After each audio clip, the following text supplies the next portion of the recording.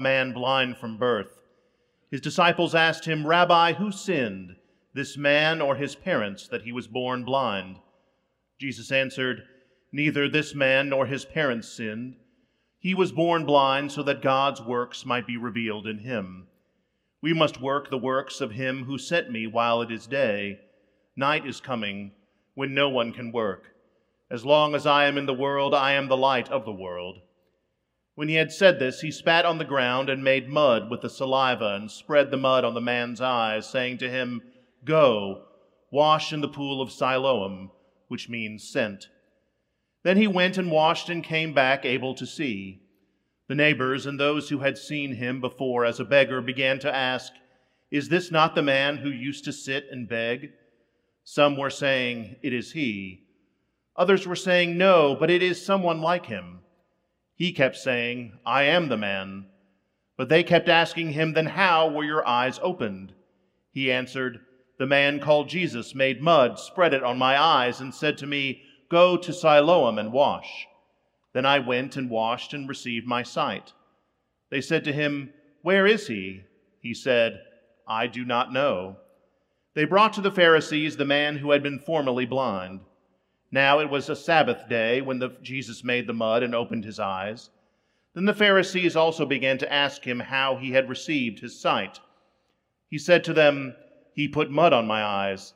Then I washed, and now I see." Some of the Pharisees said, "This man is not from God, for he does not observe the Sabbath." But others said, "How can a man who is a sinner perform such signs?" And they were divided. So again they said to the blind man, "What do you say about him? It was your eyes he opened."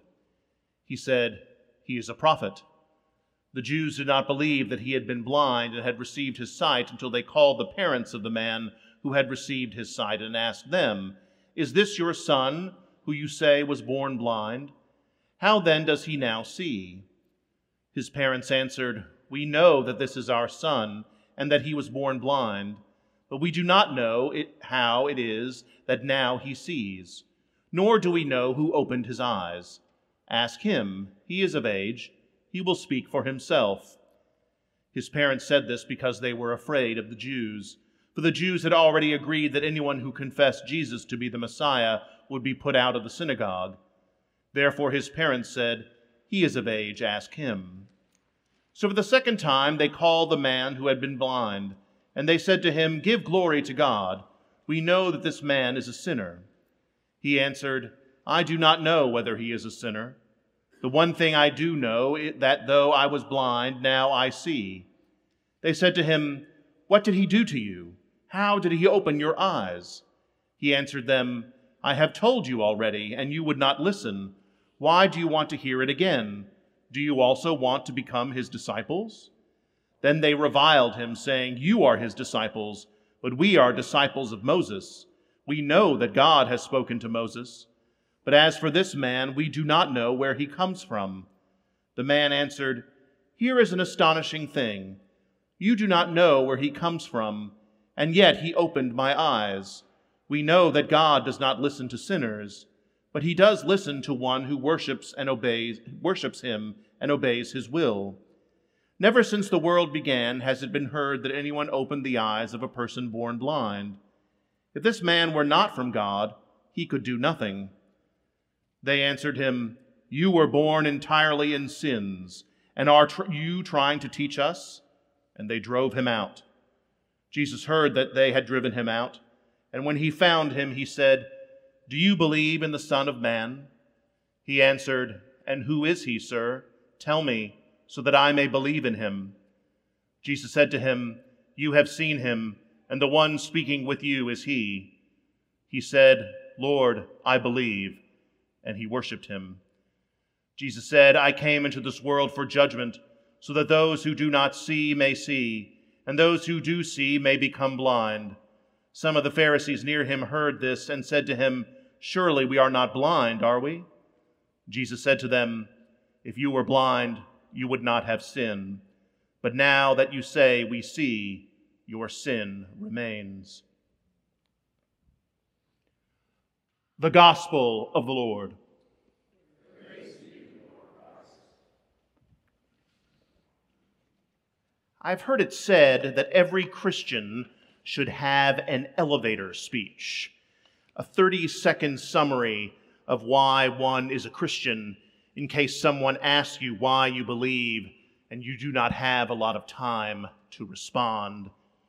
Perhaps in this season of Lent, if you never chose a particular discipline, or if you've already failed at your original endeavor, we could think about what our elevator speech might be. Prolific and popular English writer and bishop N.T. Wright has a pretty good speech in his book, Simply Christian. He writes, "Christianity is about the belief that the living God has fulfilled his promise to rescue God's people in Jesus. With Jesus, a great door has swung open in the cosmos, which can never again be shut. It's the door to the prison where we've been chained up. We are offered freedom to experience God's rescue for ourselves. In particular, we are all invited, summoned, actually, to discover through following Jesus that this new world is indeed a place of justice, spirituality, relationship, and beauty, and that we are not only to enjoy it as such, but to work at bringing it to birth on earth as it is in heaven." Pretty good speech. As I remembered those words this week, I found them not only inspiring, but also an interesting counterbalance to this season of Lent, or at least how we may have been taught to think about Lent. We might think, I often think, that Lent is about sin, about our sin and our desperate need to reflect on and repent for our sins. And those are not unnecessary tasks. My favorite definition of sin, and only really church nerds have a favorite definition of sin. But my favorite definition of sin is a separation from God. For sin is so much more than breaking a rule or doing something bad. Rather, when we commit a sin or act in a sinful manner or participate in a sinful system, we place an unnatural barrier between ourselves and God. Scripture states that we are made in the image of God, and so by our very nature we are designed to be in eternal, dynamic relationship with God. But that relationship can short-circuit because of sin. So what is the opposite of sin? If we strive to be sinless, a silly pursuit, but let's continue the conversation, what would that look like? Is a lack of sin purity? Is a lack of sin morality? Is a lack of sin righteousness? Is a lack of sin incredibly boring? I don't believe the opposite of sin is any of those things. But for an answer, we can turn to today's gospel. The folks in today's gospel seem to be obsessed with sin, as obsessed with sin as the gospel itself is long. Jesus' apostles encounter a blind man and react by trying to find someone to blame. "Rabbi," the apostles asks, "who sinned, this man or his parents?" And then after Jesus heals the blind man, the Pharisees in turn accuse Jesus of being a sinner. The Pharisees in John's gospel love to point their finger and say, "That's a sin, and that's a sin, and they're a sinner." The only person in this story that doesn't seem at all interested in sin is Jesus. And after all the spitting and the pointing and the dragging his poor parents into the room and the poor man getting cast out of the synagogue and all this rigmarole, Jesus seeks him out in the end and says, "Do you believe?" I hear Jesus saying to us today, this morning, that the opposite of sin is belief. The Greek verb translated as pisteo, which means belief, appears over 200 times in John's Gospel. If the Pharisees are obsessed with sin, then Jesus is obsessed with belief.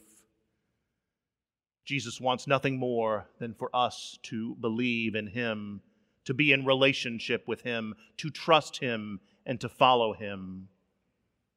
Sin is important, but sin is secondary to our relationship with Christ.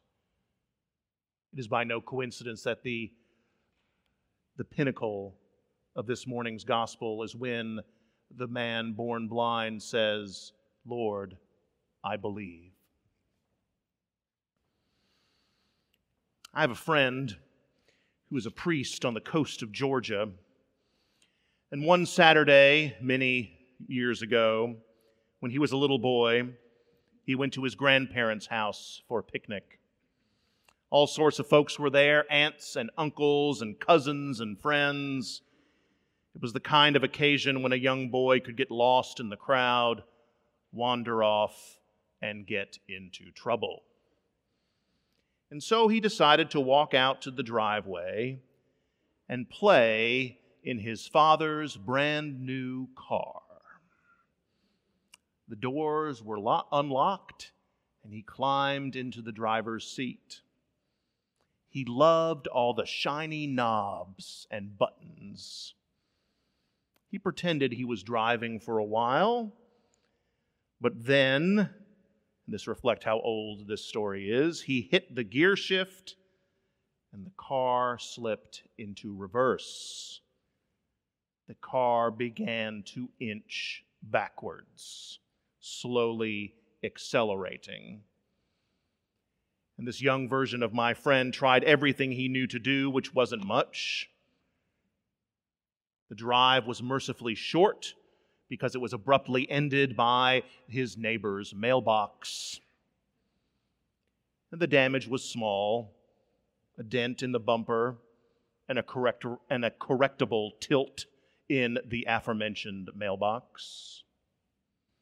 But in the boy's mind, he might as well have plowed the car into the neighbor's living room and set the whole thing on fire. He stumbled out of the car and looked into the distance and saw his father running towards him, and a lump of guilt and fear emerged in his throat. But when his father reached him, instead of being walloped with the storm of wrath and indignation that he expected, his father lifted him up and gave him the longest hug he could ever remember and said, "Are you okay?" as he counted his fingers and his toes. "Yes, Dad," he sobbed. "I am so sorry." "It's okay, son. We'll talk about this later. I'm just glad you are okay." When we sin, we separate ourselves from God, and God can become angry and sorrowful for what we have done or left undone. But more importantly, God rushes in like a loving parent and sweeps us up to make sure that we're okay. As one of our Eucharistic prayers pray, "When our disobedience took us far from you, you did not abandon us to the power of death. In your mercy you came to our help, so that in seeking you, we might find you." This Lent, think on your sins. Perhaps when necessary, make an amendment of life. But also believe. Believe in Jesus. Believe in the Jesus who loves you more than you could ever imagine or deserve. Believe in the Jesus who has arrived to rescue us from the brokenness of ourselves and this world.